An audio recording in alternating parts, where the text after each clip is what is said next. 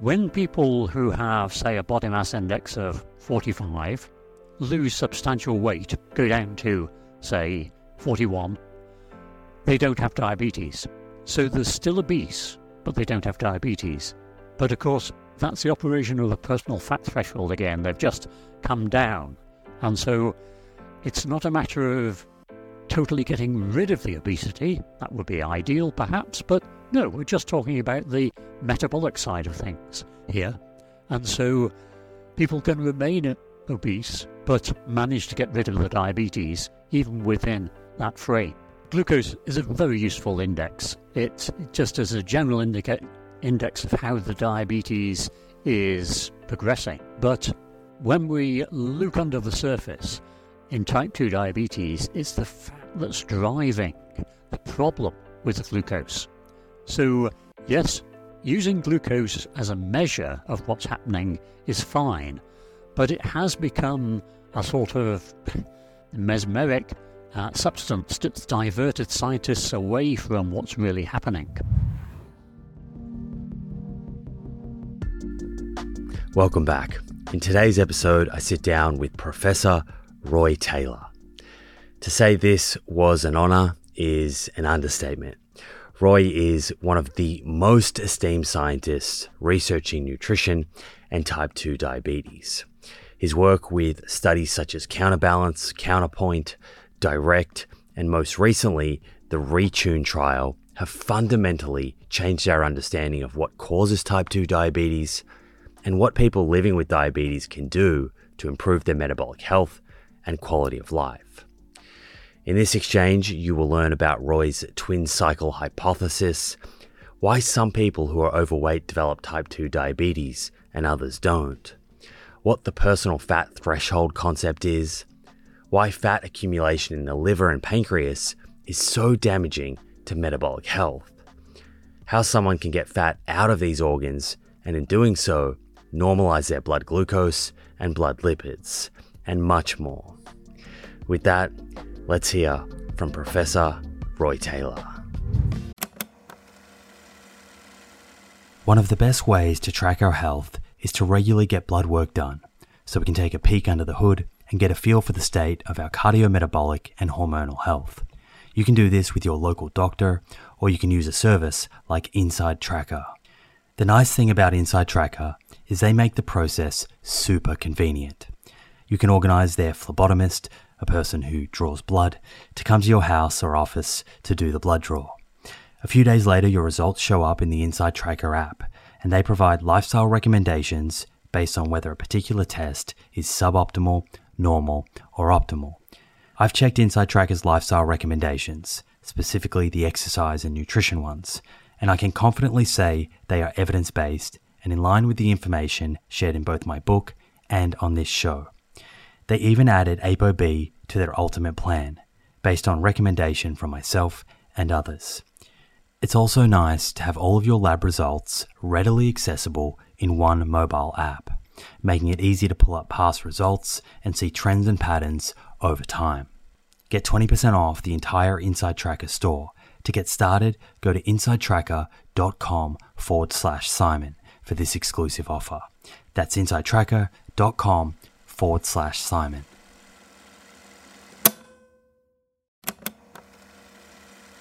If you're a long-time listener of this show, you'll be well aware of the scientific evidence that supports a high-fiber, plant-rich diet for good long-term health.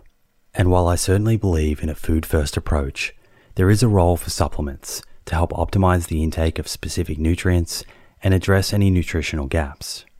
Enter Emil. Emil is a plant-based wellness company with a series of products to help you optimize your plant-based diet. Two of my favorite products being the Essential 8 multivitamin and the Optimal Omega Plus. The Essential 8 contains 8 key nutrients that plant-based eaters often fall short in. And the Optimal Omega Plus contains a direct source of DHA and EPA omega-3s, same as in fish, but from algae. In fact, taking Optimal Omega Plus daily, which contains 750 milligrams of EPA and DHA, is equivalent to eating 2 to 3 pieces of fatty fish per week, in line with the nutrition recommendations globally. To get your Essential 8 and Optimal Omega Plus, head to theproof.com/friends and follow the link, which will get you an extra 10% off your first order.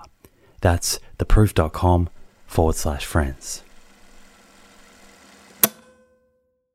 Okay, Professor Roy Taylor, let's dive straight into the deep end here.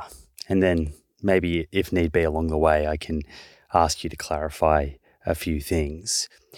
What is the twin cycle hypothesis? The twin cycle hypothesis was my attempt to put together all the observations on how the body actually worked, how the body dealt with food and metabolism, and what went wrong in type 2 diabetes. So, over the years, we'd learned, firstly, that muscle was very resistant to insulin, and using MRI techniques, advanced MRI techniques, we could measure the glycogen in muscle, and, in fact, use this to show that people who had normal insulin sensitivity in muscle stored a lot of their food as muscle glycogen within the first 5 hours after eating. 1/3, really quite a lot. Whereas people who had low sensitivity to insulin in muscle, so-called insulin resistance, those people stored almost none. And from other work, we knew that the only way that glucose would be handled, it's not being stored properly, the only way it could be handled would be for the body to turn it into fat. Now that sounds like magic, but that's exactly what the liver does. And so that excess glucose would be shunted into fat, and people would be more likely to build up fat in the liver. Now, we'd shown fat in the liver causes the liver not to respond to insulin. Now, I put all this together, and the twin cycle hypothesis runs like this. Basically, a little too much food over a long period of time will cause fat to start building up in the liver. And when the liver starts getting resistant to insulin, it will start putting out too much glucose, because insulin usually dampens down the constant production of the liver of glucose. So there we have glucose rising a bit, but what happens next is that the pancreas kicks in and insulin levels rise a bit to just bring things under control. Now that's fine temporarily, but unfortunately insulin speeds up the process of turning glucose into fat. And so we've got a vicious cycle that started running. That will run on, and glucose levels will gradually peg up. But it's not just the glucose that the liver puts out. The liver also puts out fat for the rest of the body. The liver really supplies you with the energy you need to live every day. Overnight, it's the glucose coming out from the body that keeps your brain alive, and the fat coming out from your liver that keeps the rest of the body alive. That's what they use to burn for energy, second by second. It's an astonishing process. But if there's too much fat in the liver, then that one liver cycle will have a knock-on effect, because it will leave too much fat in the blood. The liver puts out too much fat. It will be delivered to all tissues. Now, any excess fat would usually be stored under the skin, and metabolically that's safe. It doesn't cause any metabolic damage. However, in the situation of excess, and with a relatively full subcutaneous under the skin compartment, then fat's going to build up elsewhere, and that's the problem. And it's when fat starts building up inside the pancreas that really the action starts. So we have a second vicious cycle in the pancreas. The fat stops the insulin-producing cells from working properly. Lo and behold, that means glucose levels are higher after every meal. And lo and behold, that means more glucose is going to be turned into fat. And so we have these twin vicious cycles interacting. The importance of this twin cycle, Simon, was that it explained type 2 diabetes as a simple chain of events. Yes, interacting cycles, but a single cause. Now, that is simple. And what we see in populations is when they're overfed, diabetes erupts. If they're relatively starved, diabetes goes away. So all of a sudden, we had a handle on this, and it was a complete revelation and a move away from what all the experts were saying up to 2011, that type 2 diabetes was a complex heterogeneous disorder caused by multiple different factors. Well, that's nonsense. Basically, you inherit your genes, but if you put on a bit too much weight, heavier than you can bear, then these twin vicious cycles will start turning. And being a hypothesis, it could be tested and shown to be right or wrong. You said there that the twin cycle hypothesis provides an explanation for a single cause. What if someone is thinking, well, hang on, how can excessive calories explain this if not everyone who becomes overweight or obese ends up with type 2 diabetes? That's a very good question. The first point to make is that there's a wide range of thresholds at which people will develop type 2 diabetes. So in our most recent study, we've demonstrated that those slim people who get type 2 diabetes have got too much fat inside their organs. They simply don't show the fat. So there's this matter of how much fat and this personal threshold for fat. But there's a further point which is really important. About 70% of people of white European ethnicity will never get diabetes, no matter how much they eat, how fat they become. And in fact, at the moment, 73% of people with who have a body mass index over 40 do not have type 2 diabetes and show no signs of getting it in the near future. So we can see that it's only a proportion of people who are susceptible. And that is the stop-go of getting type 2 diabetes. So there are really two stages. One is the eating too much. The other is the genetic factor. But why do I say then it's just one? Well, it's because I'm talking to a group of individuals. They are one person each. And in my consultations with patients, I only have one person in front of me. And that person comes in with a ready-made collection of genes. They are themselves. Now, doctors have to practice the art of the possible. So I'm dealing with individuals. If a person presents to me with type 2 diabetes, they have insulin-producing cells that are susceptible to fat. And that is the whole point. So this disease is simple to understand. Right, so it's not necessarily fat or being overweight or obesity that is the single explanation, but it is fat getting inside these organs, the liver and the pancreas specifically. Fat, I guess, where we could say it shouldn't be in individuals that are more susceptible to this. So certain individuals, as they're gaining weight, are more genetically predisposed to having fat stored within organs, whereas other individuals have a greater capacity, would that be the right terminology, to store more fat subcutaneously and not inside these organs? Yes, that's absolutely right. Okay, so let me throw back to you what I grasped from your explanation of the twin cycle hypothesis. So it all kind of begins with this positive calorie balance. So a very small calorie surplus over a long period of time, coupled with muscle insulin resistance. This results in an increase in blood glucose or that extra glucose, the body has to do something with it. Instead of forming glycogen in muscle tissue, you get an increase in de novo lipogenesis, which is the conversion of glucose to fat within the liver. With the increase in liver fat, you get insulin resistance in the liver. Insulin's job at the liver being to slow down or halt the flux of glucose from the liver into circulation.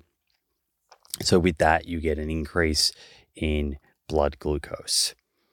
The response from the pancreas there is to increase insulin, so insulin levels go up, and insulin then increases or drives more fat production in the liver.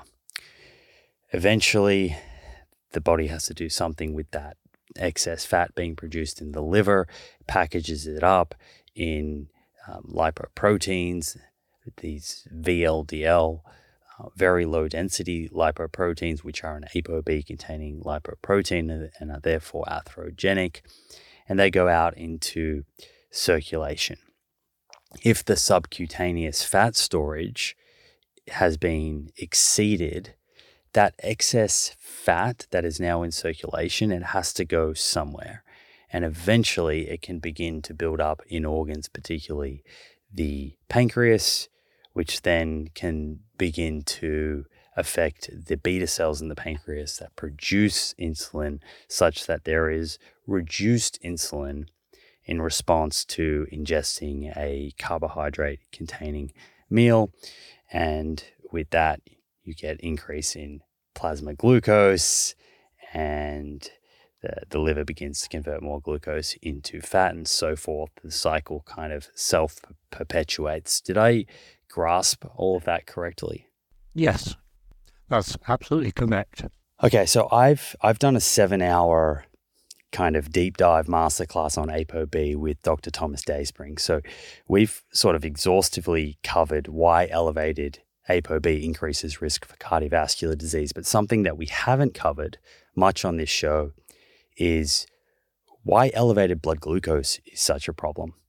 What is it about blood glucose going above a certain level that makes it so problematic? Well, glucose will interact with the small blood vessels to directly cause damage. We know that glucose, which is a very soluble compound, just look at how rapidly people can stir it into a cup of tea.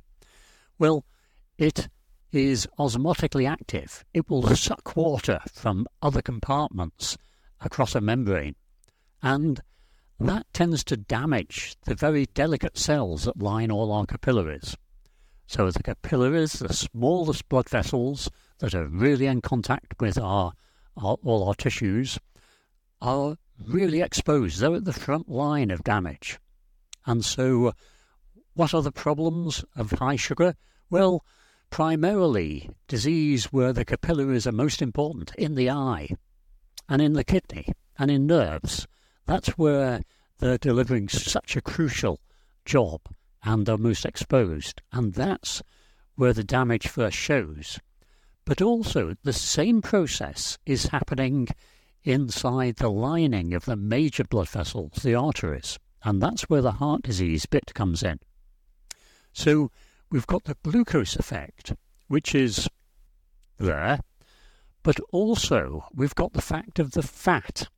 Now, it's the very fact that type 2 diabetes is caused by high levels of fat, essentially, and atheroma, and the process of heart trouble, is caused by high levels of fat. That's where the two come together. So you see the provision of fat as well as the damage caused by glucose leads to the problem in the arteries. Now, cardiologists have tended to focus upon the cholesterol level, and that's absolutely fine. As a clinical measure, it's fairly useful, but it's not a real thing in blood. Cholesterol only exists to provide an envelope for the delivery of neutral fat, which we call triglyceride, and that's really the fat I've been referring to throughout this discussion. So that's the energy source, if you like, for the body, but the liver packages it as triglyceride, but you can't put a lump of butter into the circulation.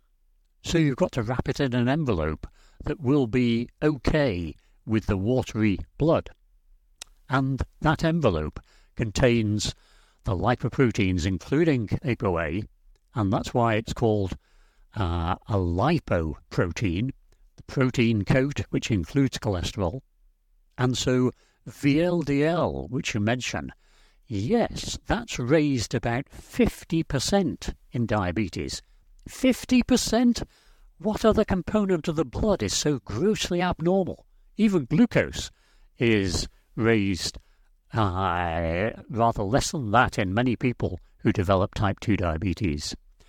So here we have a gross abnormality, and we've shown that with the weight loss and reversing type 2 diabetes, it goes back to normal.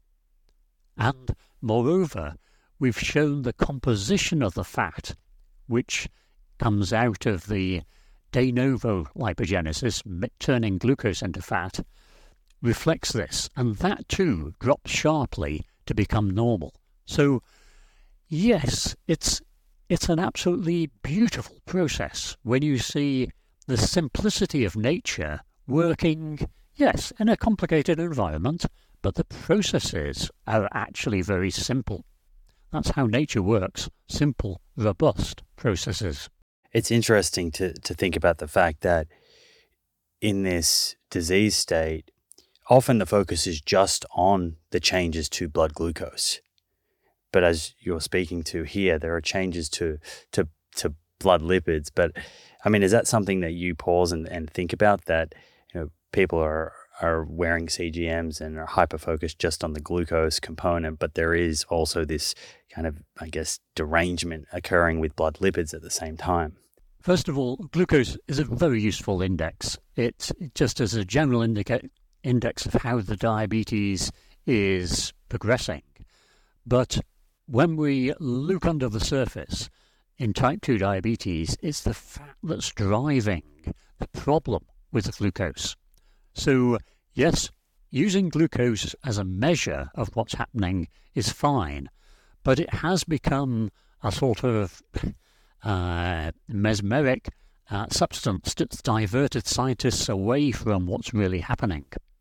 Now, this isn't the first time that this has been suggested. A long time ago, a fabulous American scientist, McGarry, wrote a famous paper called "What if Minkowski had been a Gusick?" Now, Minkowski first reported this matter of the high sugar, but the taste was the thing. He could taste it. And what if he lacked the sense of taste? That's ageusia. So what if he hadn't detected the sugar? Well, he might have tumbled to the fat straight away. That was the point McGarry was making. And because it's not been such an easy thing to conceptualize and put together in the way the twin cycle hypothesis puts it together, it's escaped attention over the last few decades. So, yes, this is something that needs to be sorted out. Glucose, a very useful indicator. Fat, the hidden driver. So we come back to the twin cycle hypothesis. At the beginning of it, you mentioned there's a positive calorie balance and there is some pre-existing muscle insulin resistance. So would it be fair to say that the insulin resistance, coupled with positive energy balance, that this is ground zero? Does the twin cycle sort of start if you are not insulin resistant in muscle tissue? That's a very good question. And for most people, the answer would be, well, yes, there was pre-existing muscle insulin resistance. But we know there's a wide range of what's casually referred to as insulin resistance. But that's entirely within the range that we see in the background population. And indeed, some people are quite reasonably sensitive to insulin. But of course, we've got an interplay here. We've got the matter of the food excess, and we've got the matter of the insulin resistance. Now, with the insulin resistance, the diabetes will come on earlier, but sooner or later, with food excess, if the person is susceptible, then the diabetes will develop. So you can see it's really a sliding scale of possibility of developing it, and also the matter of time to have this type 2 diabetes pop out and become evident. What's causing that insulin resistance in the muscle tissue, though, in the first place? Is it the positive energy balance itself? Is it the sedentary lifestyles that people are living? The insulin resistance is largely a familial characteristic. It tends to run in families. So the most sedentary person in one family might have insulin resistance that's actually lower than the most active person in another family. So we've got genetic factors, and the reasons for them are buried in evolution, and it's guesswork trying to sort out what was going on. But they're there. But on top of that, we've got two major factors. We've got the accumulation of fat, because fat will make muscle insulin resistant as well. But also we've got physical activity, and exercise and an active lifestyle will maximize the possible insulin sensitivity of muscle. In other words, reduce the insulin resistance. And staying slim will also minimize that. So, yes, as soon as we start talking about muscle insulin resistance, we can identify several factors, and that suddenly seems a bit complicated. But hey, for the individual in front of the doctor, they can modify their insulin resistance to some extent, usefully, by being physically active. But that's not the major stop-go. The major stop-go is the constant food intake and just getting that right. Is there an evolutionary explanation, Roy, for why some people are more susceptible to insulin resistance and others are less susceptible, others are better at storing fat subcutaneously and protected against this fat inside the liver and the pancreas?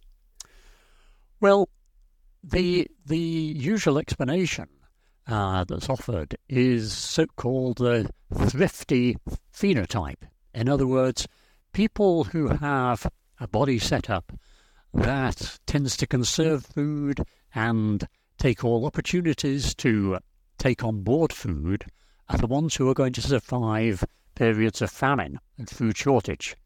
They will just about have enough to get by on. Other people will have less, be susceptible to infections, for instance, die off before they have children. And so the population becomes enriched with those people who are best suited to survive famine. Now, populations that have been exposed to repeated cycles of famine, such as in India, particularly, and across parts of the Far East, then these people have got quite a high prevalence of type 2 diabetes if the whole population is overnourished. So that has taken as support for the hypothesis. So, yes, we can imagine reasons for this coming about, but we can never be absolutely certain. It's not something we can test in a rigorous way, because we would need to conduct experiments over many scores of generations of humans. And of course, that's not within our gift. If you've tuned in to the many episodes I've done focusing on cardiovascular disease, the leading cause of death globally, you'll be well aware that ApoB is a better biomarker for measuring our risk of having a heart attack or stroke than LDL cholesterol. The only problem is that not every pathology lab is set up to test ApoB levels. Fortunately, this has now been made easier by Inside Tracker, a leading health and wellness company, founded in 2009 by experts in aging, genetics, and biometric data from Harvard, MIT, and Tufts that provides lifestyle advice based on your blood test results. With the new edition of ApoB, Inside Tracker's ultimate plan now analyzes 44 biomarkers, including metabolic health markers like HbA1c, triglycerides, and blood glucose, important nutrients like vitamin D and iron, as well as hormones like cortisol, sex hormone binding globulin, free testosterone, and total testosterone, before giving you science-backed lifestyle advice to optimize your health and longevity. Your data tells the story of your health. With Insight Tracker, get to know your story and create a lifestyle that delivers better health for longer. Get 20% off the entire Insight Tracker store. To get started and redeem this offer, go to insighttracker.com/Simon. That's insighttracker.com/Simon.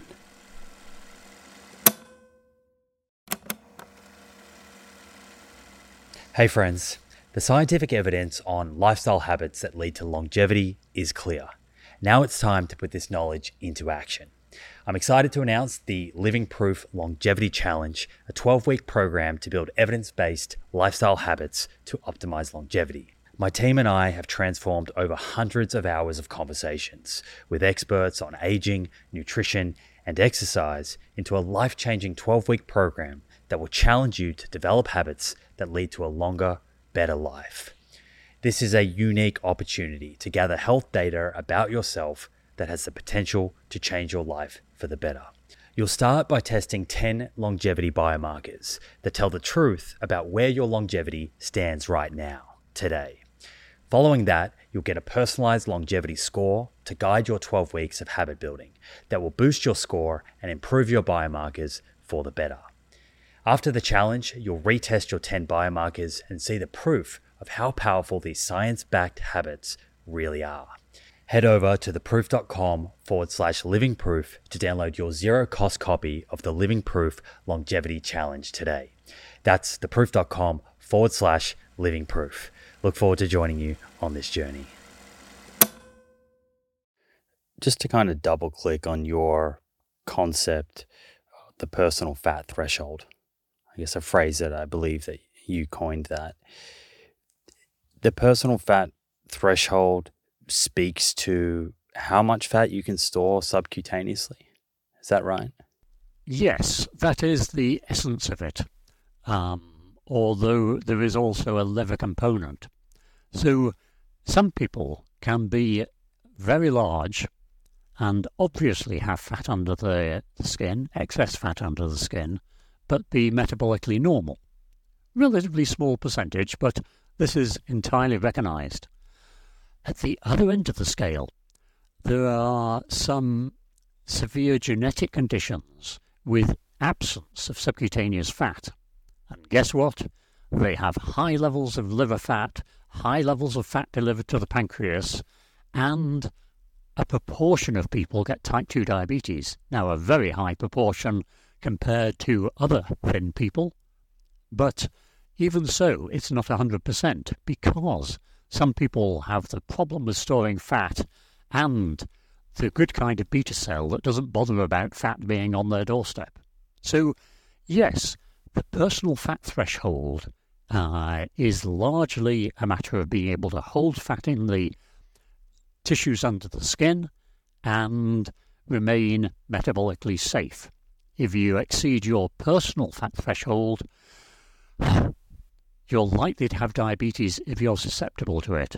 And so in our recent study, the Retune study, we found that getting people in the normal or near normal body mass index range to lose an average of 6.5% of their body weight, they became non-diabetic. 70% became non-diabetic. So we need to set in context this unfortunate idea that doctors and nurses tend to cling to, that if you have a normal body mass index, you mustn't lose weight.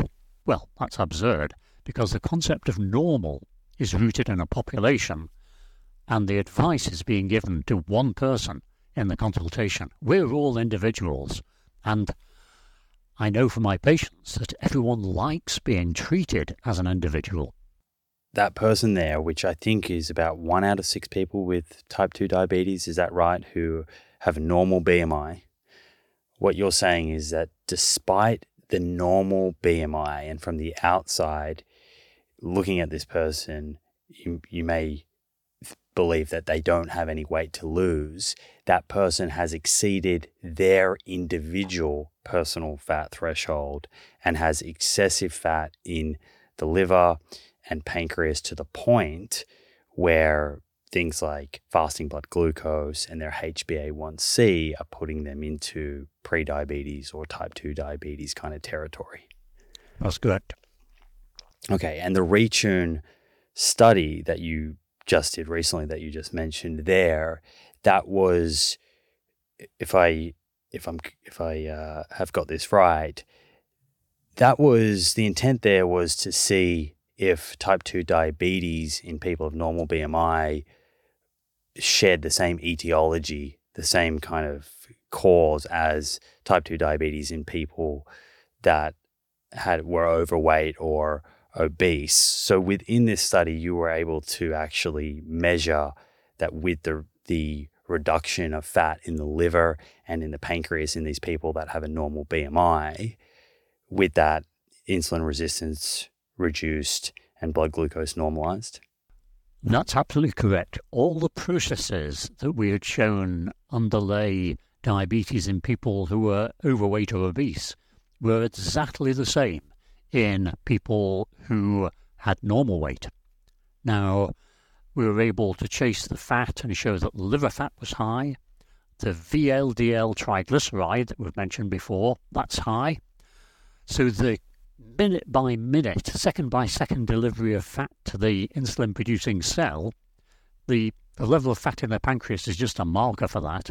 But that delivery of fat continues, and the relief of that when people lose weight is associated with a recovery of ability to make insulin. So yes, the retune study looked under the bonnet and saw the mechanisms of diabetes are exactly the same in these slim people as in heavier people, again underlying the fact that type 2 diabetes is a condition of homogeneous etiology, although in heterogeneous individuals. So if someone's listening and they're thinking, gosh, I'm in the normal BMI category, I'd love to know if I have exceeded my personal fat threshold, would I be right in assuming a basic blood test that includes triglycerides and fasting blood glucose and perhaps ApoB or non-HDL, that those sorts of markers along with waist circumference are going to be a window into whether you've exceeded your personal fat threshold or not? I can't say that we can be absolutely sure on the basis of measurements. I can give a few guides. Yes, a person who's exceeded their personal fat threshold is likely to have a moderately raised insulin level. They're likely to have a moderately raised fat level, triglyceride level. And also, they're likely to have gained weight in adult life.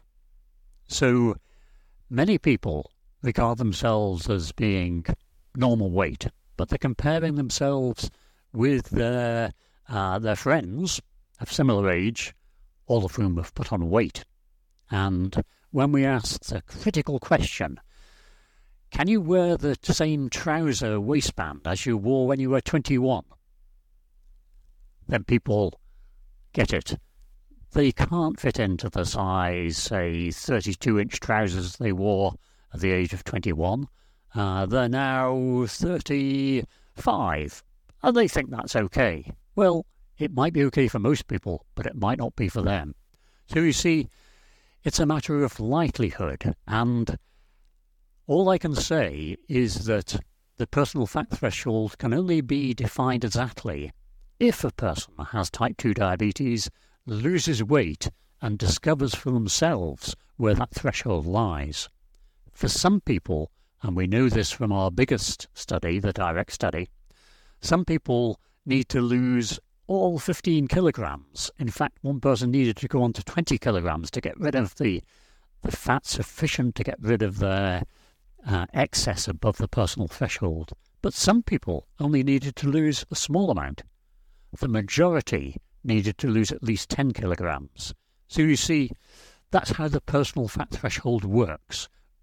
At the moment, despite my best efforts, we've tried to develop ways of measuring it. I can't offer any concrete way of knowing for certain. There's only a matter of degrees of risk at the present time. And you said there the only way of knowing is to lose weight. And I'm assuming to there you're mainly keeping an eye on blood glucose. And I say this with the definition of remission, I guess, in mind here. You'd be looking at blood glucose returning to the normal range without any type of blood glucose lowering medications. Is that how you would know that you are below the personal fat threshold? Yes, that's the final arbiter. And also we would expect the level of triglyceride to have fallen by 30%. It's 50% raised at baseline, coming down to normal is a fall of 30%. You mentioned before that insulin levels could be elevated. This gets me thinking about kind of predicting your risk of developing type 2 diabetes. And I've seen mixed views on this about how accurate insulin lab sort of assays are. But before we get to the assay itself, what you're speaking to here is that in that early stage where you have this increased fat in the liver, and with that you get increase in blood glucose, and the pancreas responds by producing more insulin. So at a certain stage of this kind of journey from metabolically healthy to type 2 diabetes, you might have normal blood glucose levels, but have elevated insulin because the pancreas is kind of trying to compensate and producing a lot of insulin, but you are able to keep blood glucose in a kind of quote unquote healthy range. Is that a kind of early predictor, an early kind of alarm bell, so to speak, that you're on your way to type 2 diabetes, that your pancreas and those beta cells are kind of fighting for their life and you're just hanging in there at that moment? Unfortunately, the range of normal levels of insulin is such that it's very difficult to do a single test and say, that's raised. So the usual quoted normal range for plasma insulin first thing in the morning is 2 to 11 millimole per liter, millunits per liter. But that gives it all away. If a person who usually runs at 2 millimole per liter, 2 milliunits per liter has risen considerably up to, say, 5 or 7, they don't stand out at all. It's only those people in the upper range who would move themselves outside the so-called normal range. So it's not precise, unfortunately, and precision is a matter of being certain that the outcome of a test indicates what you think it might indicate. So the precision for a fasting insulin is quite low, and there are one or two other factors. Transporting insulin to the lab is a problem. If it's left in contact with the blood cells, especially the white blood cells, then the levels will go down steadily because the enzymes in the white blood cells will tend to be breaking it down. And so it needs to be separated early, it needs to be chilled. It's a difficult measure to make. There is one other substance that is measured alongside insulin often, and that is thrown out at the same time as every molecule of insulin. This bit of, if you like, garbage that helps in the manufacture is thrown out, and that's called C-peptide. And it's actually quite a useful measure of insulin secretion. Now, in blood samples, it is relatively unstable, and again, you need to handle the sample carefully. But in fact, in urine samples, it is quite stable. And although it hasn't entered any sort of routine use at the present time, the overnight C-peptide level in urine is a reasonable guide to the amount of insulin that's actually being produced. And that could well be a simple test of the future. But, I'm speculating here and looking forward to indicate what might be possible. And that really underscores the fact that, no, don't rely on blood tests at the present time other than glucose and triglyceride to detect the earliest risk of type 2 diabetes. You mentioned there that another clue is just looking back at the past decade or so and seeing if your weight has crept up. I've seen in the literature this kind of recommendation to keep your waist circumference to half of your height. And I saw a few studies mentioning that was a decent predictor of metabolic syndrome. Is that something that you've come across? Yes, indeed. And it would be a far better measure than the body mass index. Not perfect, but better. And indeed, it's one thing that I have in mind to do where I have some spare time to go back over the data from our studies and look at the weight-height ratio and see how it just pans out, how it is as a risk factor, how it is. Obviously, it's a good measure of the weight loss, naturally, because you've got weight over height. But as a risk factor, yes, it is actually a step forward. And if only we could move away from relying upon BMI and imagining these fixed thresholds.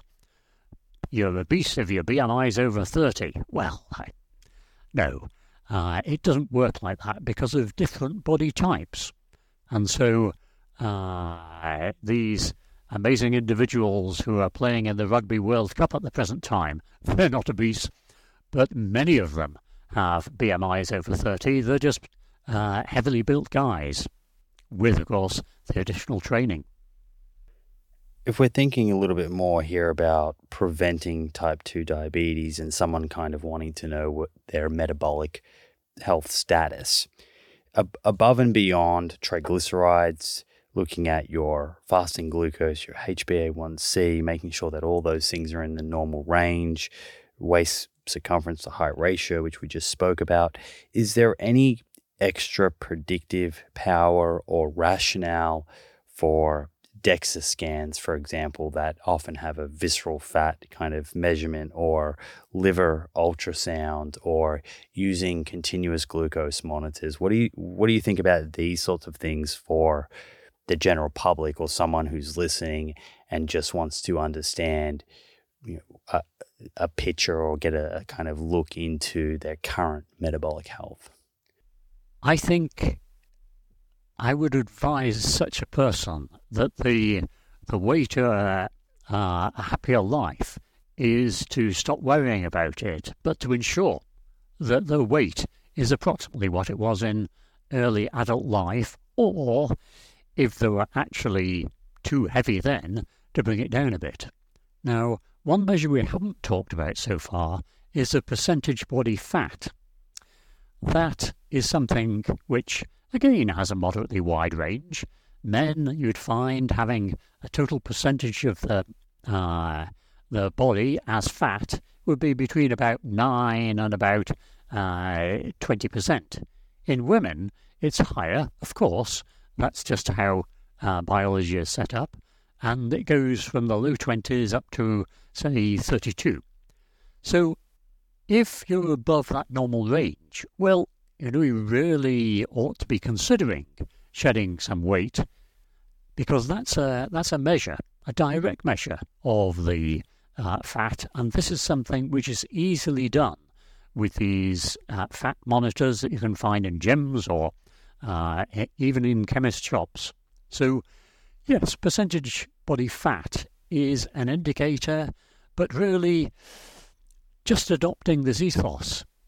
We need to maintain our early adult weight. Weight gain in adult life is 100% fat. So that really would be my main message. And embarking upon tests that have a low precision has got a huge problem, and that is inducing worry. So I wouldn't advise people to seek out tests unless there's a high prior probability of issues. For instance, if people in your family have type 2 diabetes, that changes the relative benefit and the precision of all these tests and pushes it up. It's a funny phenomenon that we call prior predictability. And so, yes, if there's reason to believe that you may be at risk of type 2 diabetes, then embarking upon tests, especially a simple fasting glucose test, is a very reasonable action. Otherwise, you open the floodgates of worry, leading to need for more tests, more investigations, and not necessarily improving your total happiness in life. Right. No, I think that's very sound advice. And even if you have that family history, I guess it's still important to be using tests or getting tests that have been shown to be useful and predictive, and so that you can actually make meaningful decisions with the data that you get, versus some of the things that you might come across online that seem very cutting edge but haven't necessarily been put under the scientific method. And with that, it may be that we don't know what to do with that data, and that's where that anxiety and stress can creep in, because you've got a result that we really don't know what it means. That's absolutely correct. And you've taken the words out of my mouth, because we're just going on to say that there are various offers online of doing marvelous tests and divining things that are just wonderful and tell you about your personal metabolic state and your personalized nutrition. And basically, they're not reliable. They're just completely money-making scams, unfortunately. Often they're mixed in with good points. And so, yes, many of them would advocate weight loss. Not all of them point to sensible ways of losing weight. But there is a problem. If an offer is dressed up in scientific terms, saying we do continuous monitoring and find out what sort of person you are, and then we advise you what to do, well, that's hooey. And basically, throughout human history, there have always been charlatans, and the present age is no exception. It's just that the effect has been magnified by the availability of information over the web. So how do you feel about continuous glucose monitors? I think I can guess, but there probably is some listeners who are thinking, surely that can't be a bad thing, Roy. I eat a meal, I have this continuous glucose monitor on my arm, I can see how my body responds to that meal. Is blood glucose elevated, or I guess quote unquote spike is the term that's often used by many of these companies and in sort of lay speak online. Is there any utility to a continuous glucose monitor in a person that does not have prediabetes or type 2 diabetes as a way of determining if they're developing fat in the liver and in the pancreas and perhaps on their way to developing type 2 diabetes? First of all, the continuous glucose monitors are fabulous devices for people with diabetes. They, especially with type 1 diabetes, those people who need to take insulin, they're a complete revolution. And so this is an enormously exciting field. But coming back to your specific question, we don't yet have the information upon how precise the application of continuous glucose monitoring can be. It has the advantage that you can see whether first thing in the morning your average glucose is always absolutely unremarkable.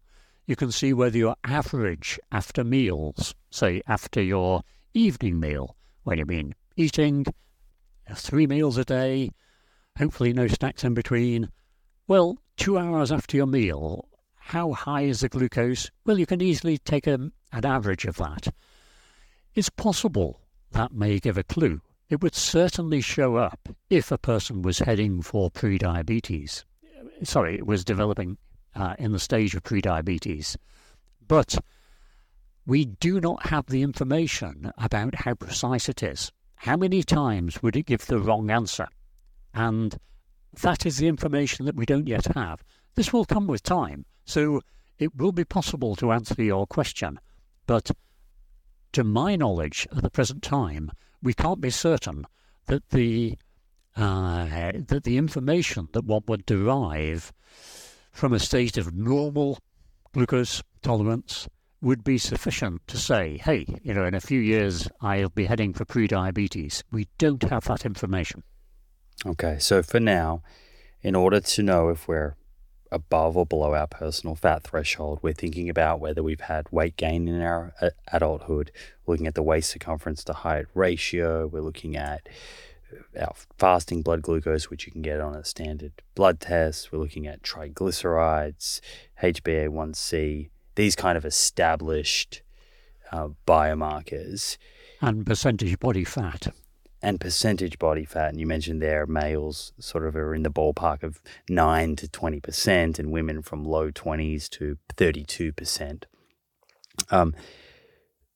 Coming back to the personal fat threshold, you spoke before about the role of genetics, and that genetics can kind of dictate how much body fat you can get away with before it starts to lead to this excess fat in the liver and the pancreas, which results in this elevation of blood glucose. Is it just genetics? I've seen various studies that have looked at some interesting things, like, for example, sleep deprivation. I saw a study looked at sleep deprivation, and granted, following severe sleep deprivation, people consumed more calories. So I guess that comes back to the start of the twin cycle, the excessive calorie component. But not only did they consume more calories, they seem to be storing fat more preferentially viscerally. And then also, if we think about certain life stages, there's quite a bit of data suggesting that as a woman enters menopause, body fat distribution can change, and there can be more of this kind of abdominal fat. So is there, other factors at play here, like sleep and hormones, that can dictate where you're storing fat? Certainly, but these are all wrapped up in the individual, as it were. Although you mentioned some potentially temporary or modifiable things such as sleep deprivation. Yes, the sleep deprivation, the chronic sleep deprivation, will certainly raise levels of cortisol. Now, cortisol is a hormone that has powerful effects throughout the body. In clinical disease caused by excess cortisol, fat is stored centrally. There's a so-called lemon-on-a-stick appearance of people with a severe condition whereby the muscles are wasted, but the tummy is expanded with fat. So, yes, chronic sleep deprivation, we can understand that. With regards to the menopause, yes, certainly there is a difference in distribution of fat, and the difference between men and women in terms of illnesses caused by fat tends to narrow after the menopause because of that. So those are factors. There's one interesting area that is now coming into focus. For some time in animal experiments, it's been demonstrated that if a rodent is overweight or made diabetic during pregnancy, then there's a higher rate of diabetes in the offspring of that rodent. Now, for many years, this was regarded as curious because human data didn't seem to point to that. But now it's been worked on for so long, it does appear that there are additional effects that we would call epigenetic effects. In other words, just modifications, not in the genes themselves, but in the proteins and carbohydrate molecules around the genes that cause different function. So, yes, there are certainly epigenetic effects that will contribute to this. And so This may explain some part of the steady rise of diabetes under conditions of stress. But if we set aside all of that, when food deprivation kicks in, then we see everyone in the same boat. And so take away the food, you take away the diabetes. So yes, there are other factors, but the simplicity underlying it all shines through in the sense of what we know when push comes to shove and food is calling the shots. So if you take away the food, take away diabetes. That's Type 2 different to diabetes, saying yes. type 2 diabetes. That's different to saying that there is no genetic component to type 2 diabetes. What you're saying is that not everyone who develops type 2 diabetes, not everyone that is overweight or is obese will develop type 2 diabetes. But most people, 5 out of 6, who have type 2 diabetes, if they were not overweight or obese, they would not have type 2 diabetes. Would that be accurate? That's correct, yes. When people who have, say, a body mass index of 45 lose substantial weight, go down to, say, 41, they don't have diabetes. So they're still obese, but they don't have diabetes. But of course, that's the operation of the personal fat threshold again. They've just come down. And so it's not a matter of totally getting rid of the obesity. That would be ideal, perhaps. But no, we're just talking about the metabolic side of things here. And so people can remain obese, but manage to get rid of the diabetes, even within that frame. And coming back to the DIRECT trial, which you mentioned before, which I guess is one of the more prominent trials of yours that's tested the twin cycle hypothesis. It was 15 kilograms, I think you mentioned, that seemed to be an important kind of number, 15 kilograms of weight loss. So that was the typical weight loss that was required for people within that study to get enough fat out of the liver and pancreas to enter remission? The average weight loss immediately after the low-calorie phase, which in DIRECT was a 12-week phase, the average weight loss was just over 15 kilograms. So yes, that was an average. But some people needed all of that 15 kilogram weight loss to get rid of their diabetes, because putting on even a small amount of weight allowed the diabetes to come back when we tested subsequently.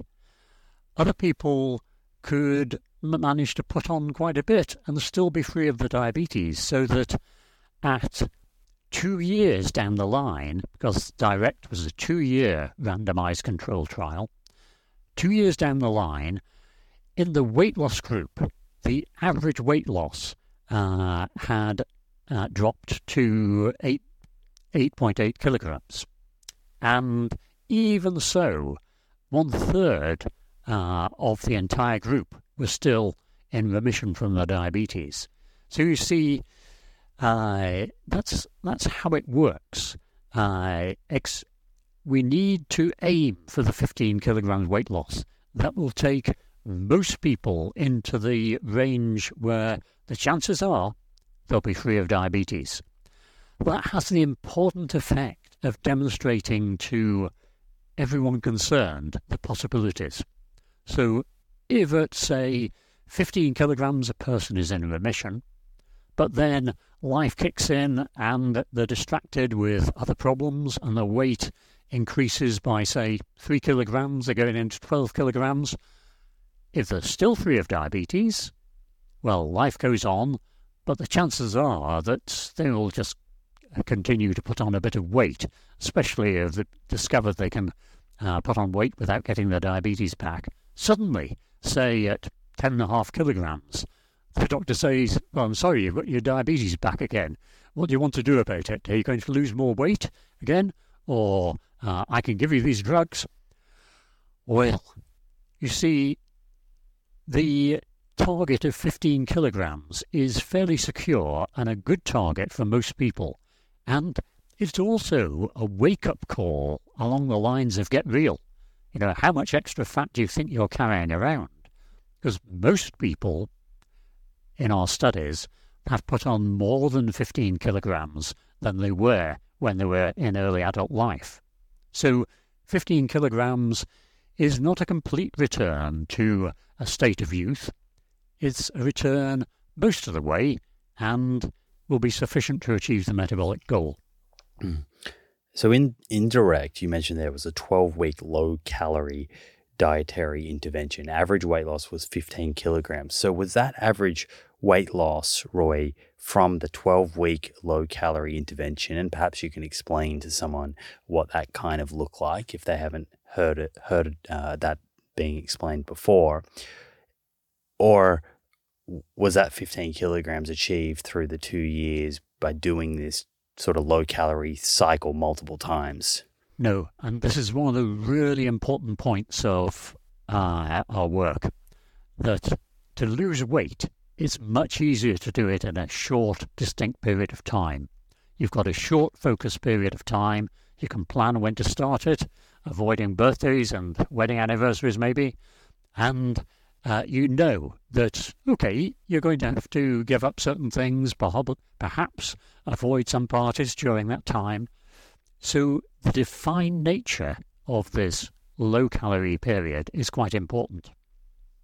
Also, the original reason why I designed this approach to weight loss, to test in the counterpoint study, this twin cycle hypothesis, the original reason was that the old literature pointed out that what they called very low-calorie diets, and they were very low, were not associated with hunger. Now, that was a fascinating detail that has stuck in my mind from the old literature, and so that was one of the reasons I went for it. And indeed, we find that people are very hungry over the first 36 hours, but you just got to tough it out. If you feel too hungry, drink a pint of water. Have a list of things in advance to do, fixing that door on the cupboard, or going out and sorting out whatever in the garden.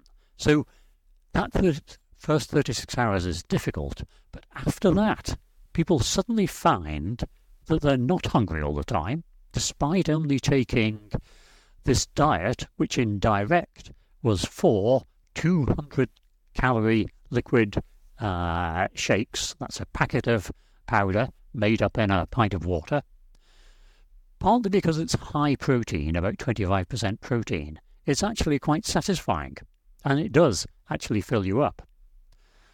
That's the recipe for restricting yourself to 800 kilocalories, just 200 per meal. As I say, in direct, we used 4 sachets a day.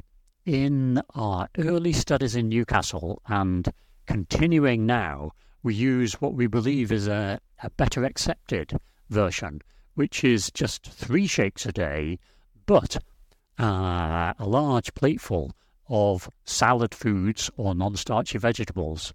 That allows people to enjoy feeling crunch. It eases the matter of this second phase, which is moving from the low-calorie diet back towards normal eating. How do we do that? After Counterpoint, I was surprised when people came to me and said, "Look, Doc, it was actually much easier than I expected going on this low-calorie diet, but it was so difficult coming off it." So we had to design a stepped food reintroduction. So in Counterbalance, we introduced 1 meal and just kept on 2 shakes per day, and then we introduced a second meal a week later and carried on with 1 shake a day, and then finally, after a further couple of weeks, we dropped that final shake. So people gradually got used to how much of normal food to eat, what to eat, and having a blank slate upon which to write new dietary habits is really rather good. And so we can re-educate people, and all of them are primed in advance that when they get back to eating normal food, they can expect to eat only about 3/4 of the amount they were habitually putting on their plate beforehand. That's quite important. They need to know that in advance. Those are all ways that we try and set up the most difficult phase. The most difficult phase is keeping the weight off in the long term.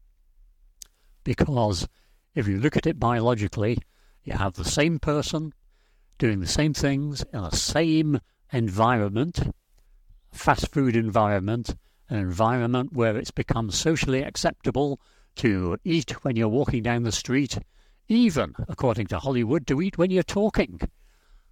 Where did that come from? You see, the social change in the last 50 years has been astonishing around food, but that's all part of the obesogenic environment. It's not just the fast food and the availability of food constantly and the lack of satisfying nature of fast food. That's all part of it. But avoiding that and keeping your weight constant, that's a class act. And that's something that we don't have easy answers to. But people who are sufficiently motivated can certainly do it. So that at 5 years from our direct study, these are data that were presented at scientific meetings and not quite yet published, but I can say at 5 years, people were still very considerably below their starting weight. The average weight was still 6.1 kilograms below baseline. Now, for a dietary study at 5 years, that's never been achieved before. Now, only those people who kept off an average of 9 kilograms were still in remission at 5 years. But that says it all, because it's a matter of, yes, getting the weight off. But the human difficulty is one that I'm very alive to, and we're constantly working to try and improve this matter of preventing weight regain after this very successful method of losing weight. What percentage was that, Roy, of the intervention subjects who were able to stay in remission and achieve that 9 kilogram weight loss at 5 years? Of the people who are in remission at 2 years, it was 26% who are in remission at 5 years. But overall, if we look at the lineup on the starting line, 149 people started off in the weight loss group. Then it was 11% of those 149 people. We lost track of some of them, but we still count them in saying 11%. If we stick to the information we know for definite, then yes, 13% were in remission. So, in round figures, around 12%. You might say, but that's not very good. Hey, if we use a drug, we talk about number needed to treat. And a number needed to treat that's quite good would be about 1 in 10, 1 in 12. So, if you use a drug, then 1 in 10 people are going to actually benefit from it for the reason that it's prescribed, to prevent a heart attack, for instance. But here we have a simple dietary, lifestyle information method that produces more than 1 in 10 of remission of a disease which causes terrible morbidity and early death. So 12% has got to be set in perspective, and it's good. It's not good enough. We can improve on this. But of course, that is a challenge for medicine and healthcare systems to use this information and to put it to good use. Yeah, and that 11% or 13% is also not considering the potential benefits that people would have had who did enter remission, who are perhaps not in remission, but surely there is some benefit to improved blood lipids and improved blood glucose for a period of years when you're considering your overall risk of cardiovascular disease, for example. Yes, I'm pleased you asked me about that, because this is one of the most dramatic findings. Again, as yet unpublished. I hope it'll be published in a few weeks' time, but it has been made public at scientific meetings. If we take that 149 people on the starting line for direct in the weight loss group, 149 in the control group, the risk of any serious illness was halved in those people that undertook the weight loss. So merely starting off on the weight loss, even though some people dropped out quite early, small number, but they did, the overall adverse event rate was half. Now, what was driving that? Well, there were a few less strokes. The numbers weren't large enough to show a difference in heart attacks. We had very few of those.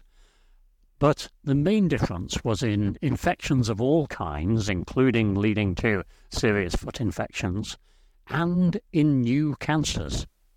Now, in the people in the weight loss group, the number of cancers that they developed in 5 years was 1. And that was in someone who dropped out early and probably didn't lose weight. The number in the control group that were treated according to conventional best practice was 8. Now, these numbers are small, but hey, a ratio of 8 to 1 of new cancers that we know are related to overweight and obesity, that is a fabulous outcome of the direct study. So, yes, health benefits of weight loss are very considerable. And could I just make a jump forward to knock on the head a silly idea that's been around for a long time? Yo-yo dieting is bad for your health. That's nonsense. There's no consistent information that losing weight and putting it on is bad for overall health in the weight range we're talking about. So we can be sure that people who lose weight and keep it off for a while and over a period of time have reduced their average weight, they will gain hugely, and there will be not only healthier but also happier people.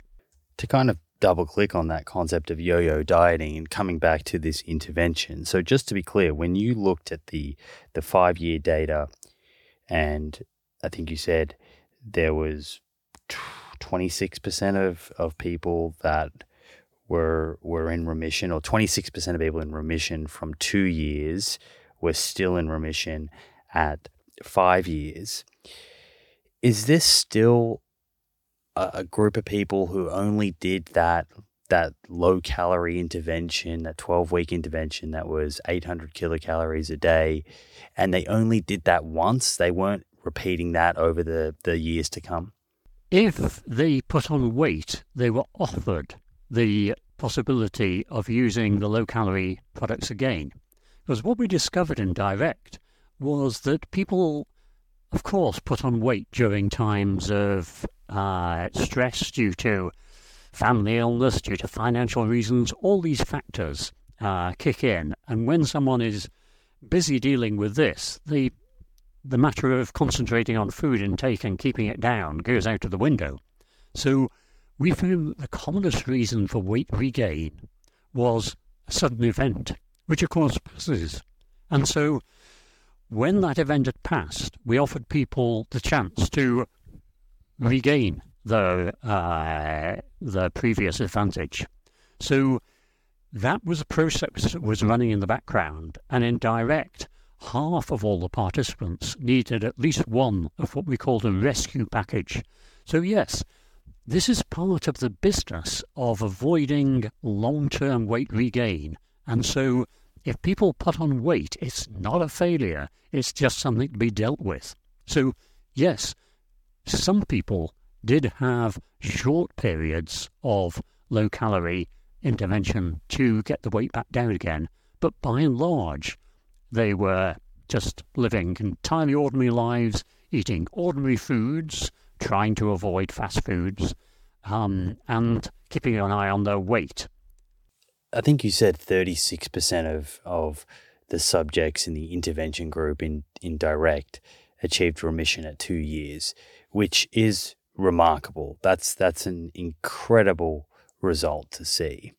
But if we flip that statistic just for a moment, and let's think about the individuals. So let's think about the 2 out of 3 individuals who come back and are not in remission. So that's 64%. What are the main reasons that you believe would explain why they didn't achieve remission? Well, it was really the weight regain that sticks out a mile. So the people who were in remission maintained their weight loss far better than the ones who relapsed.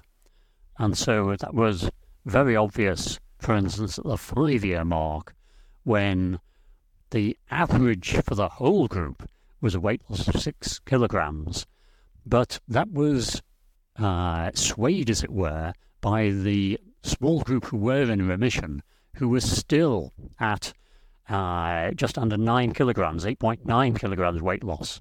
So if we look at the people who'd lost remission, my rough calculation would be probably about 5.5 kilograms below baseline, compared with 9 to stay in remission over 5 years. So that's how it stacks up. So that's the main reason. And of course, you could look for reasons underlying that. And life stresses are a big matter. Changes to social circumstances, etc. So these are things that affect real people. And as doctors, we just need to advise how best to navigate those. But I think having demonstrated the biology of type 2 diabetes, having shown what a simple condition it is in the managing concept, it helps doctors deal with all these complexities, because life is complex. And I wouldn't suggest for a moment that this was a simple matter for an individual to deal with, but we can see the main factors and deal with them. That's really the exciting consequence. How important is how long someone has had type 2 diabetes? I think I've read in your work that this strategy of weight loss and getting below your personal fat threshold is more effective in the person who still has some beta cell function and can with weight loss can start to get a normal kind of insulin response. Can you kind of speak to that, and I guess the importance of, once if you are diagnosed with prediabetes or type 2 diabetes, the importance of trying to lose that weight and get below the personal fat threshold as quickly as possible? Yes. So there are two questions really there. One is achieving remission in the first place. The other is how long you can keep it off. So achieving remission in the first place, this is strongly influenced by the duration of prior diabetes. Now, in the famous counterpoint study that proved the twin cycle hypothesis, I opted to study people only in the first 4 years, a completely arbitrary decision, but we had to start somewhere. But in counterbalance, we tackle the question, okay, will we see the same information, the same results, if we study people with long-duration type 2 diabetes as well? So in counterbalance, we had people with duration of just a few months of diabetes up to 24 years. And we showed very clearly that the longer the duration, the less likely the chance of remission was. Perhaps down to maybe a few percent chance, 5% at 23 years, which is the longest I've observed personally. But in reality, we know that the shorter the duration, that's the most important factor for remission, assuming the weight loss. And so taking up your pre-diabetes point, yes, pre-diabetes, that's the time to act, because you will almost certainly be able to achieve remission of diabetes, assuming it's true type 2 diabetes. But how long can you keep it away? Well, provided weight is kept down, from all my observations, it suggests that diabetes will remain away as long as the body avoids weight regain. My longest duration personal patient is coming up for 19 years. And so, yes, duration is a real factor. And if people keep the weight loss off, remission is going to be at least prolonged. What is it about the duration, Roy? Is it that the longer you are above your personal fat threshold, the more damage there is to these beta cells, and they just eventually lose the ability to secrete insulin? Yes, the most dramatic piece of information from the counterbalance study was that people who went into remission had an insulin response at baseline when we first tested them in the diabetic state that was pretty poor. It was about half normal. The group that didn't go in remission had an insulin response at baseline that was almost none. So you see, there was that flicker of life still in the people who went on to be able to get remission. So yes, it is a matter of how long the insulin-producing cells, the beta cells, have been exposed to fat and, of course, glucose, because the fat assault on the beta cell is joined by a glucose assault on the beta cell, and that's why in diabetes the beta cell continues to go downhill. So there's a lot of different, I guess, dietary strategies out there to help create a calorie deficit and promote weight loss. And there's a lot of debate and fighting between low fat and high fat and different styles of kind of dietary restriction. I'm assuming that your view here is that the best option for at least some people, we can go into who that might be or might not be, is to utilize a sort of one of these very low calorie diet, intensive, short duration. It's not a lifetime thing. You kind of rob the bank, or I think you say in your book, 7 days to slay the monster. Is that where you're at? That if you had prediabetes or you had type 2 diabetes, that you think that's the most effective strategy for someone to adopt from a dietary point of view? Yes, on average, although individuals may have individual preferences. Circumstances may vary so that other ways may suit, but there are some really important points to make about achieving weight loss. The most important thing is that you achieve it. And so setting this goal of 15 kilograms weight loss for most people in the overweight or obese range is important. You realize how much you've got to lose. Now, just fiddling with the components of food, raising or lowering this or that, is not going to achieve that. You need to have a very substantial cutback in, say, the fat content of food, which would make it unpalatable for many people. The carbohydrate content of food, well, certainly in the UK, very low carbohydrate diets are quite unpopular. They're not sustainable, as people actually feel they need some modest amount of carbohydrate. So changing the composition is not terribly good in general. However, there are as many successful diets as there are different individuals, and some people really don't mind a low-fat diet. Some people don't mind missing out all carbohydrate foods, but they're few and far between. And that's why randomized studies randomize people to a group of this diet compared with that diet. But of course, in this group, just imagine you've got half the people that suit the one and not the other, and in the other group, you've got half the people that suit the other and not the one. And so they end up having results that are 49, 51%. And so it's very understandable that there's confusion in this area. So how to approach it? Well, for the individual, you've got to suck it and see. I would advise going for the low-calorie diet, getting rid of the type 2 diabetes.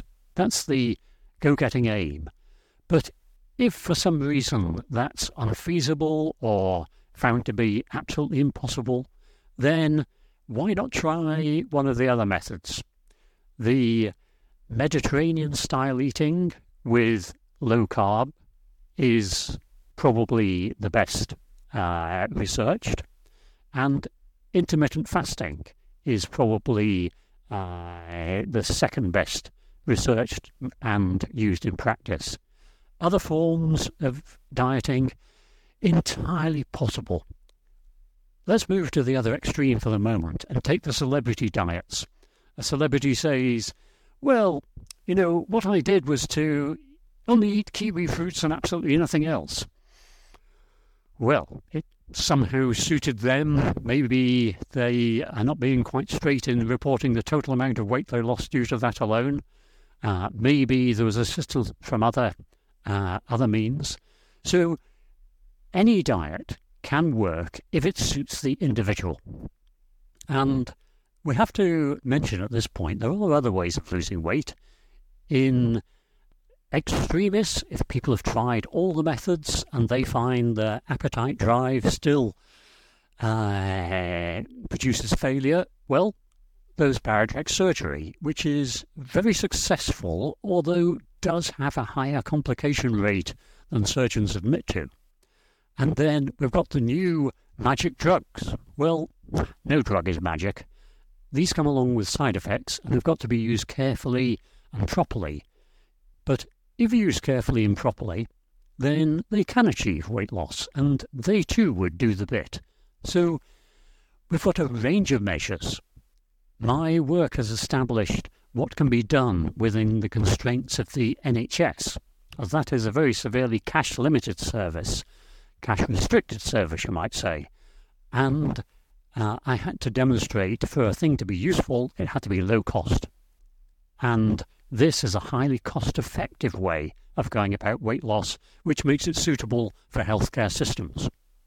And just to clarify, the kind of magic drugs you're talking about there are drugs like GLP-1 agonists like Ozempic, which I'm sure a lot of people have heard of.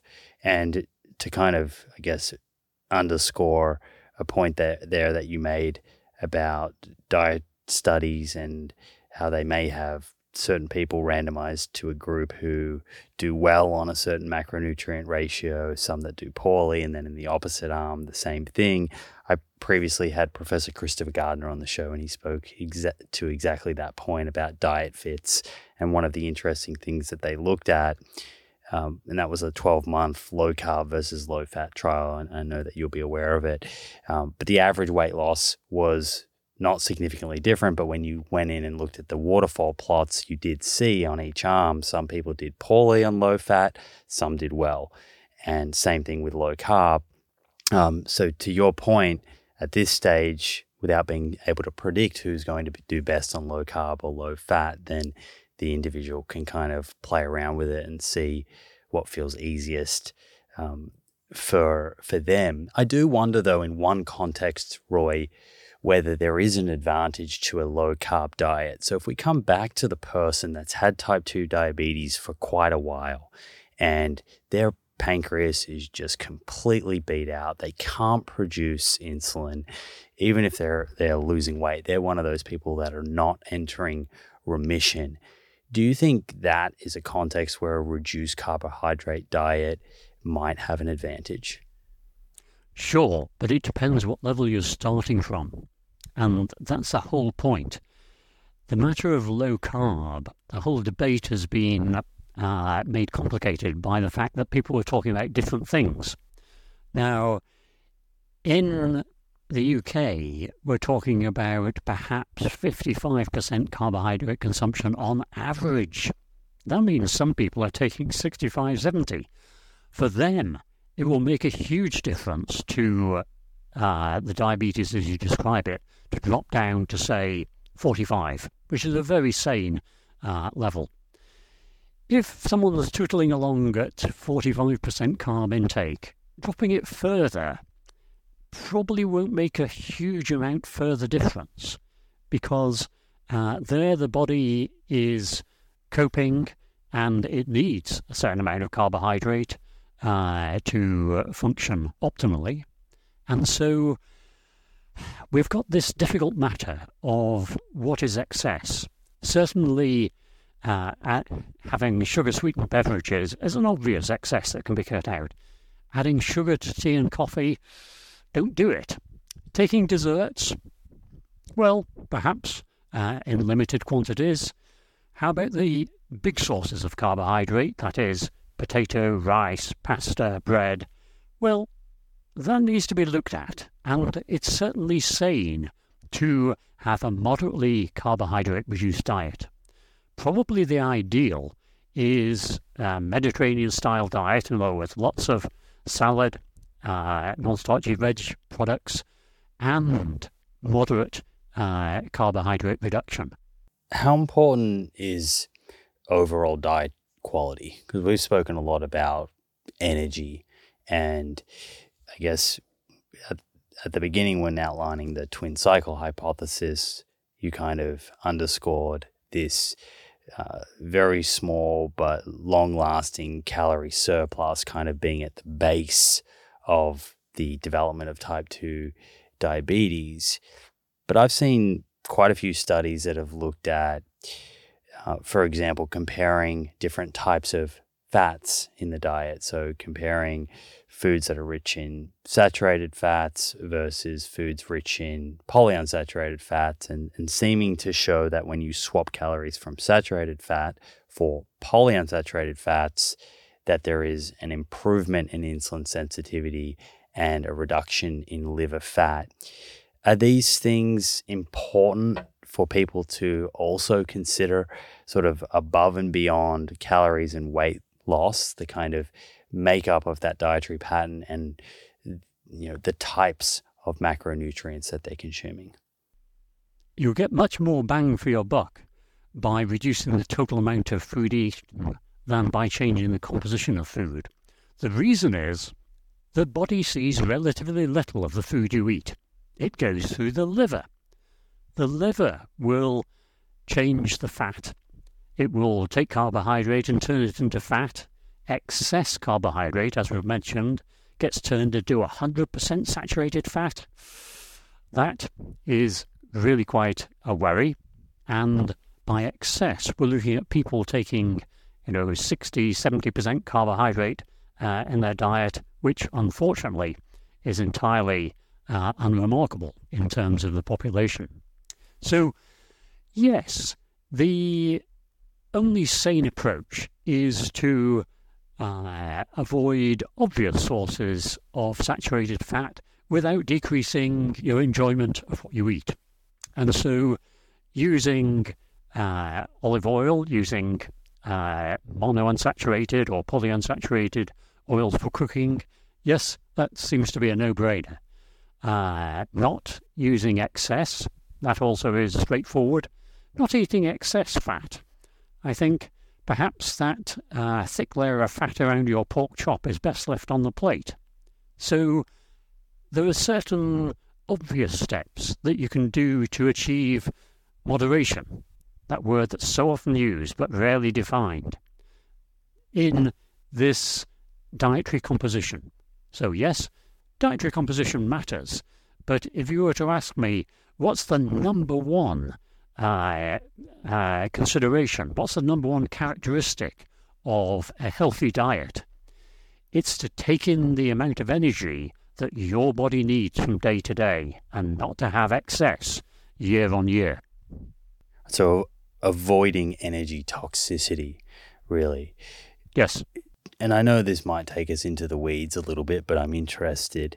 Why is it that saturated fats have a differing effect on the liver, on hepatic fat or insulin sensitivity at the liver compared to polyunsaturated fats? Is that a mechanism that you have come across?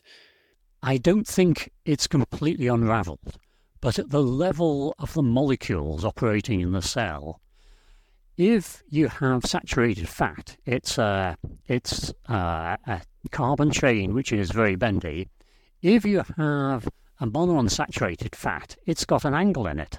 It is a different substance for the cell apparatus to handle. And so the geometry of the molecules may well be an important part of what we see as to what comes out at the other end. So that's the best answer I can give. Bridging the epidemiology, which just reports the phenomena, to the absolute molecular level. And so that's the state of the art as far as I'm aware. Perhaps switched-on biochemists might be able to give a more precise answer. But as I understand it, it's the angle of the molecule that is produced, because these fat molecules are long.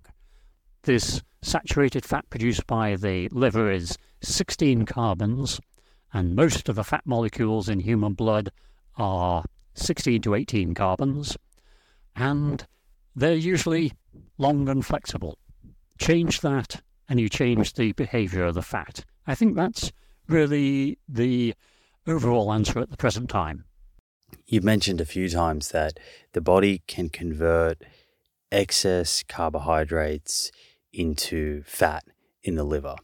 I just want to clarify something here. I think that there's this pervasive view out there that carbohydrates, they're driving the weight gain and diabetes. And you and I know that not all sources of carbohydrates are equal.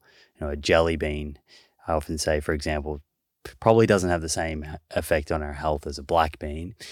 But what would you say to someone who's been led to believe that all carbohydrates are bad, and because blood sugar is elevated in people with type 2 diabetes, carbohydrates must be the cause of type 2 diabetes? Well, I point them to the simple way that the body works and allowed them to wake up this morning.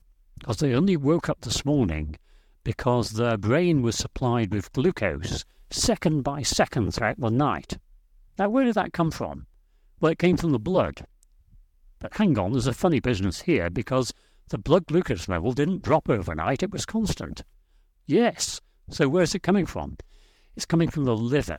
The liver puts out enormous amounts of glucose. Overnight, you'll put out 10 grams every hour. That's for an average-sized man in average health. But in diabetes, you're putting out about 15 grams an hour. So it's not to do with the food. You're looking at metabolism determining the blood glucose level. Certainly the food eaten won't help. And so avoiding excess carbohydrate is absolutely a sensible move.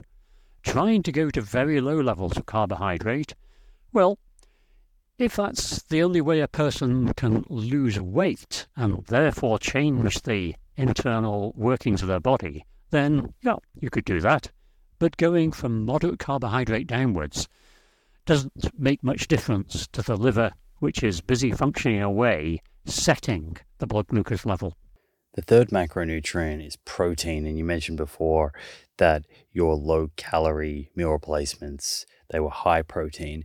I've come across some interesting data recently that, to my understanding, sort of suggested that certain amino acids may trigger insulin release in people with type 2 diabetes whose beta cells kind of no longer respond well to glucose.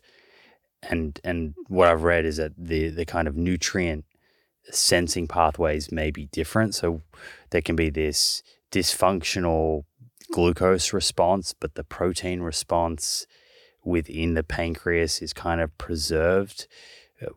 What do you think about that and this idea of maybe using protein perhaps at the beginning of a meal to kind of trigger the release of insulin and perhaps better handle a meal with carbohydrates? Well, we did actually report that could be used to limit the biggest rise in blood glucose in people with type 2 diabetes, which happens after breakfast. So taking a high-protein snack, we used soybeans and yogurt, as I recall, to achieve this, 2 hours before a standard breakfast, resulted in half the rise in blood glucose levels. Now, all that work came out of investigating what's called the second meal effect. If you look at the blood glucose rise after lunch, it's much smaller than the blood glucose rise after breakfast, even if you eat the same foods at the same meal time in the same quantities. And I was busy investigating that because I thought that it was a matter of the protein load, and we use protein not to try and stimulate the beta cell, but to suppress the levels of fat production, because it would cause a very slight increase in insulin, but that would suppress fat, and I thought that would make the body more insulin sensitive, and indeed it does. So the bottom line is, what you say has got some degree of truth in it, but when we come to looking at studies of trying to eat steak to minimize the effects of diabetes, that doesn't quite work all the way through. So I can't say that having a high protein diet would make a significant difference over and above the factors that we've mentioned. In your interventions, there didn't seem to be a focus on exercise.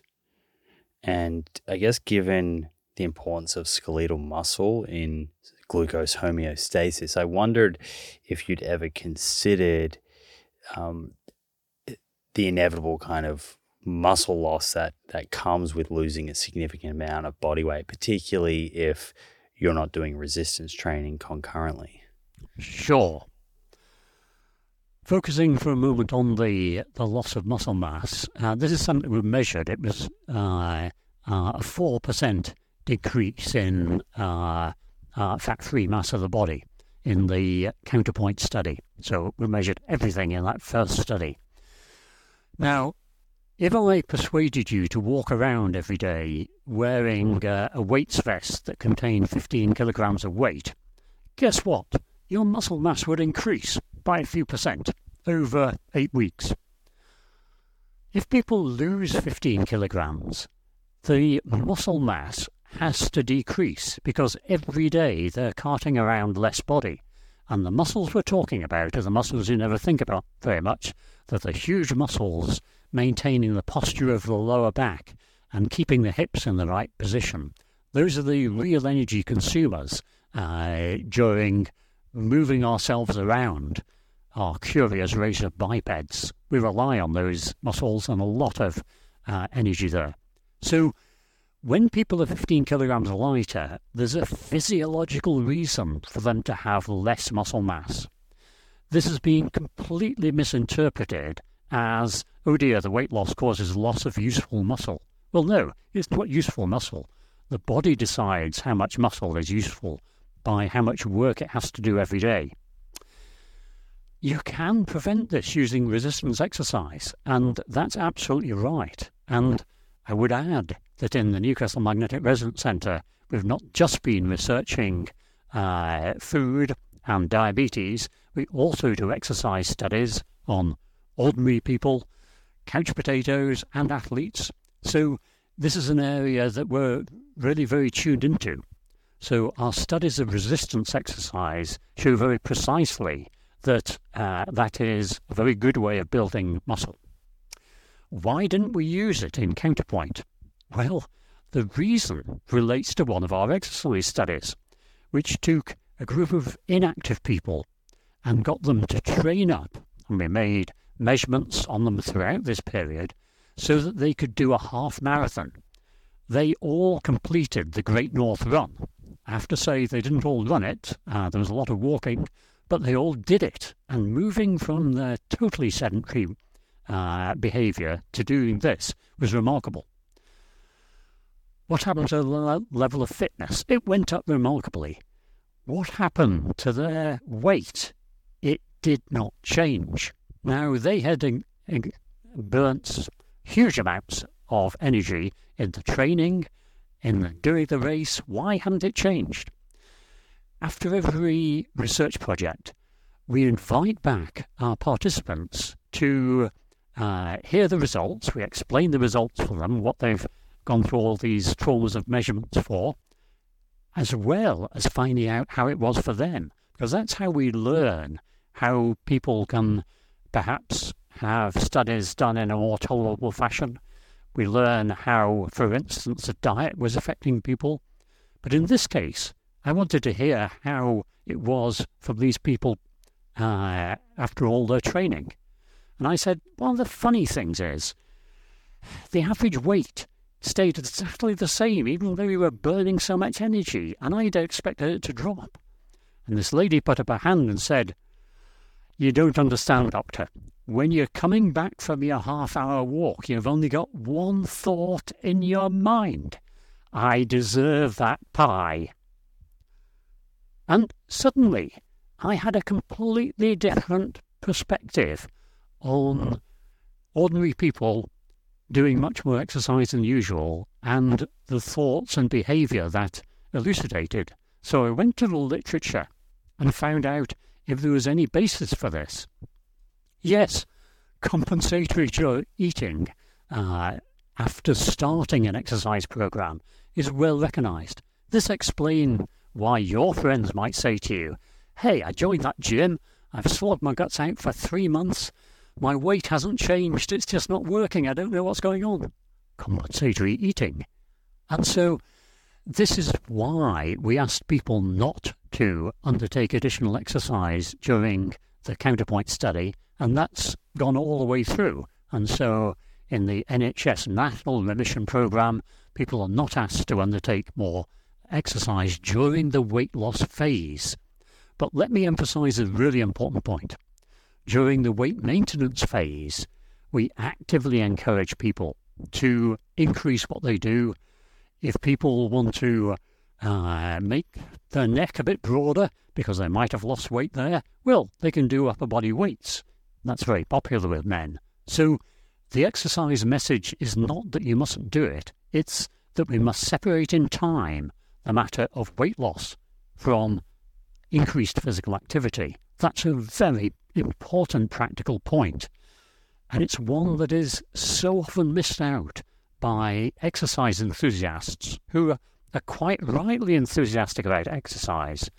But these young trainers think that everybody would respond to exercise as they do as a habitual activity and not actually look at literature and realise that people who haven't done it before will increase what they eat when they start an exercise program.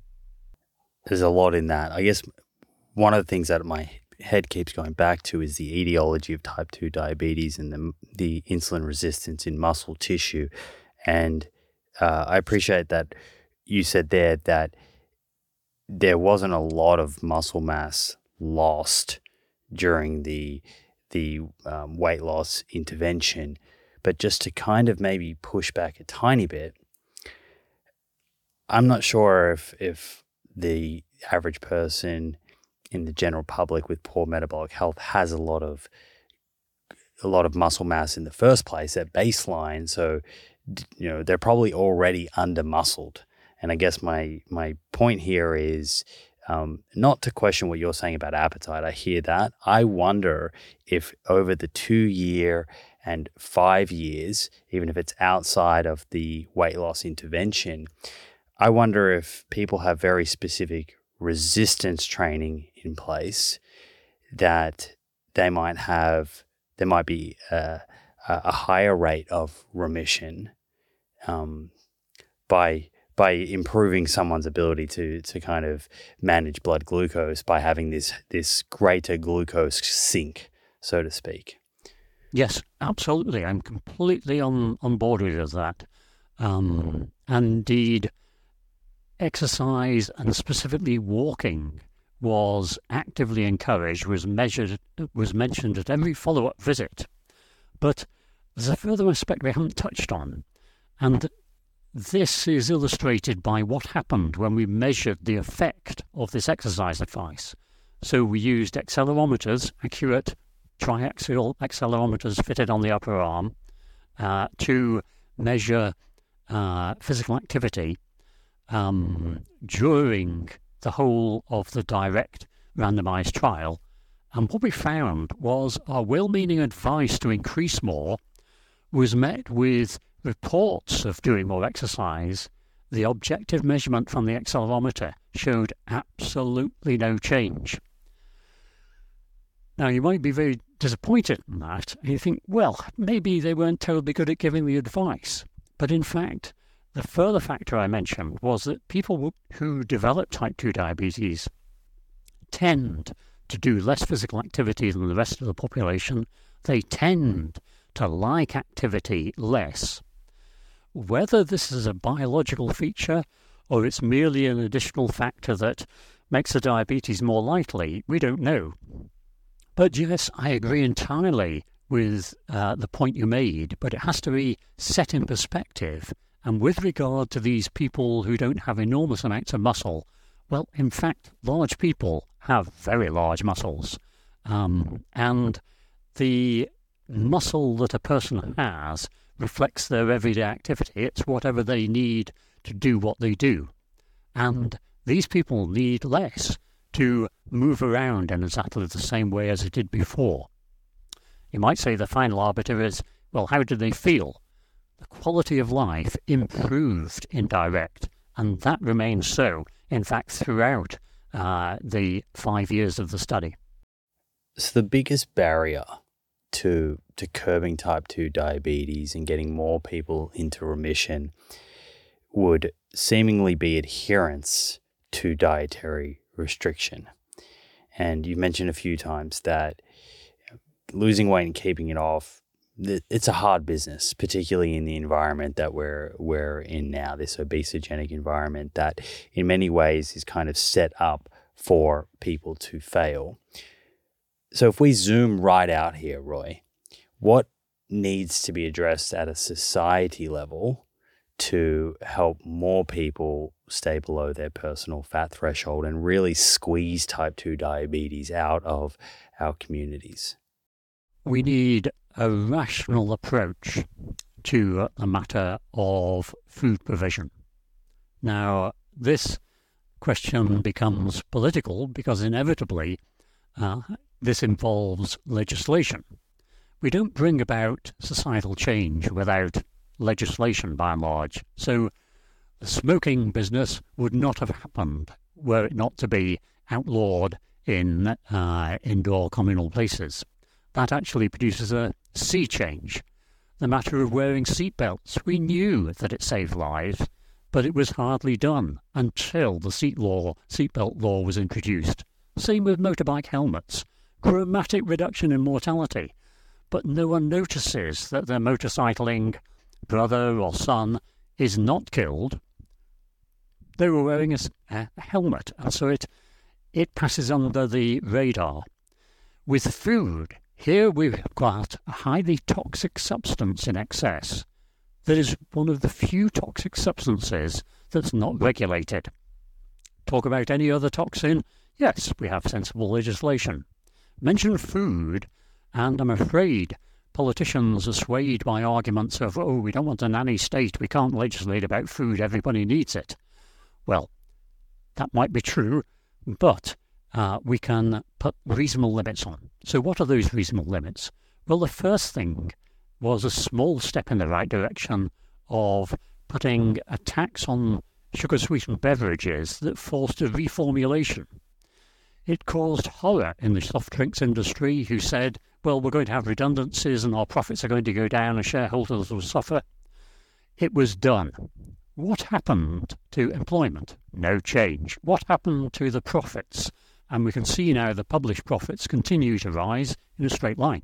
So that argument was untrue, and exactly the same arguments are being made about restrictions upon two things: the amount of added sugar in prepared foods, fast foods and ready meals, and total quantity served. Now that's a more difficult item to deal with, but those are changes that can be made to legislation, along with the restriction of fast food outlets near schools. Certainly in the UK we have a terrible problem with childhood obesity.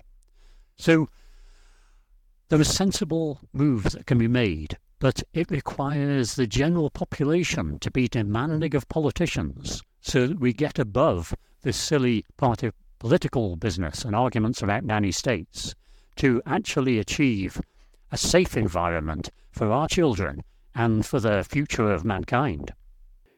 Are there still questions that remain unanswered that you have from a scientific point of view, or do we understand enough now about type 2 diabetes that you could retire, you could maybe move into politics, Roy? It's not a case of not knowing enough. It's just a case of not doing what we know. Is that where we are right now, or do we need more studies on type 2 diabetes to get a better kind of handle on it? Great question. I think we're in possession of all the knowledge we need to make sensible changes to our environment, legislative changes included. But do we know everything? No, we don't. And we would benefit by learning more exactly what is it that causes the insulin-producing cell to start curling up its toes and not performing well. We don't really understand that, and it's still a relatively under-researched area because the scientists investigating the beta cell have been focused on glucose because that's so easy to use in the lab to produce a stressed beta cell. But there have been relatively few studies, apart from the ones that informed the twin cycle hypothesis, of researching the effect of fat on the beta cell. Those very early studies illustrated the point I made about some people not being sensitive to fat. Well, their beta cells just don't care if there's fat around, whereas the beta cells from sensitive people, they go under. We don't understand the processes. We don't understand why. So, yes, there are scientific questions that remain open, but that's no excuse for not acting now with regards to the wider population health and for individuals to be advised by doctors for their best metabolic health. Is it still a hypothesis, the twin cycle hypothesis, or would you say that it's been proven and I guess is a model? It's one of these curious things. The term hypothesis always sticks.